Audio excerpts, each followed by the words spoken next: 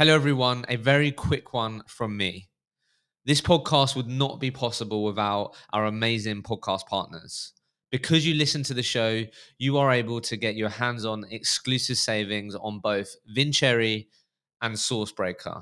They're award-winning products, and if you are a growing recruitment business, then you have to check out Vincherry, who are a all-in-one recruitment operating system for your growing recruitment company.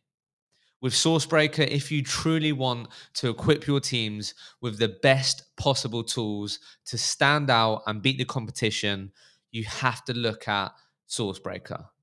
Use the link in the show notes to get a demo booked in, check out these products, and get your hands on those exclusive savings.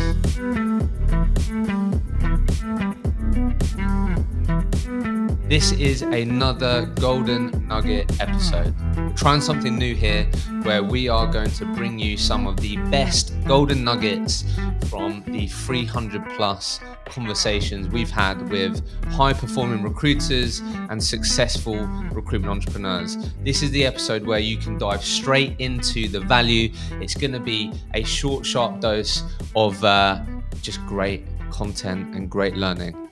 So enjoy it. And please do let me know what you think of the Golden Nugget episodes. If you're enjoying them, if you have a favorite one, let me know.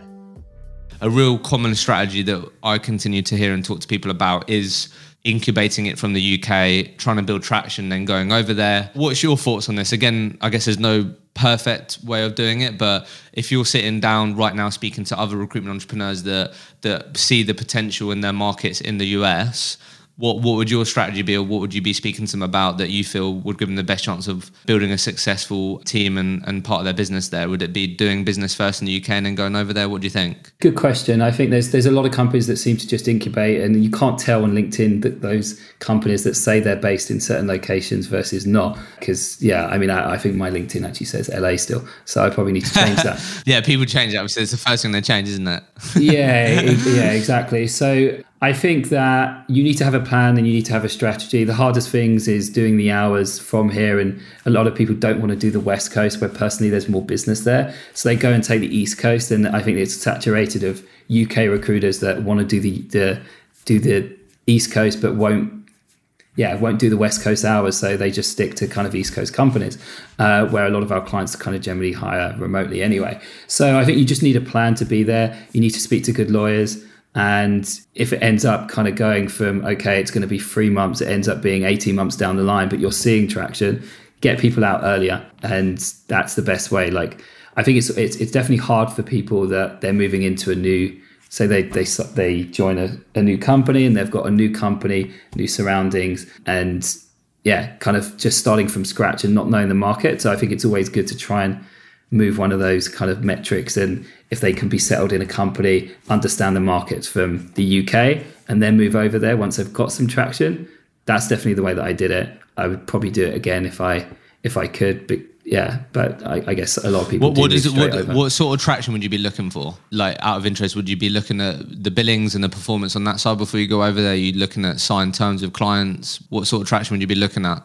A mixture of them all. I think if you're based here and I'm working up a role up against you, say you're in the UK, I was in the US, and I'm working the right hours and I've got 5 hours ahead to kind of focus on people where I can take calls, 9 times out of 10, I'm probably going to beat you to kind of hiring for that client because I'm on the right time zone. So I think if you're trying to get everyone in office, trying to do the US hours, it's tough. I've been there, I've done it for a while.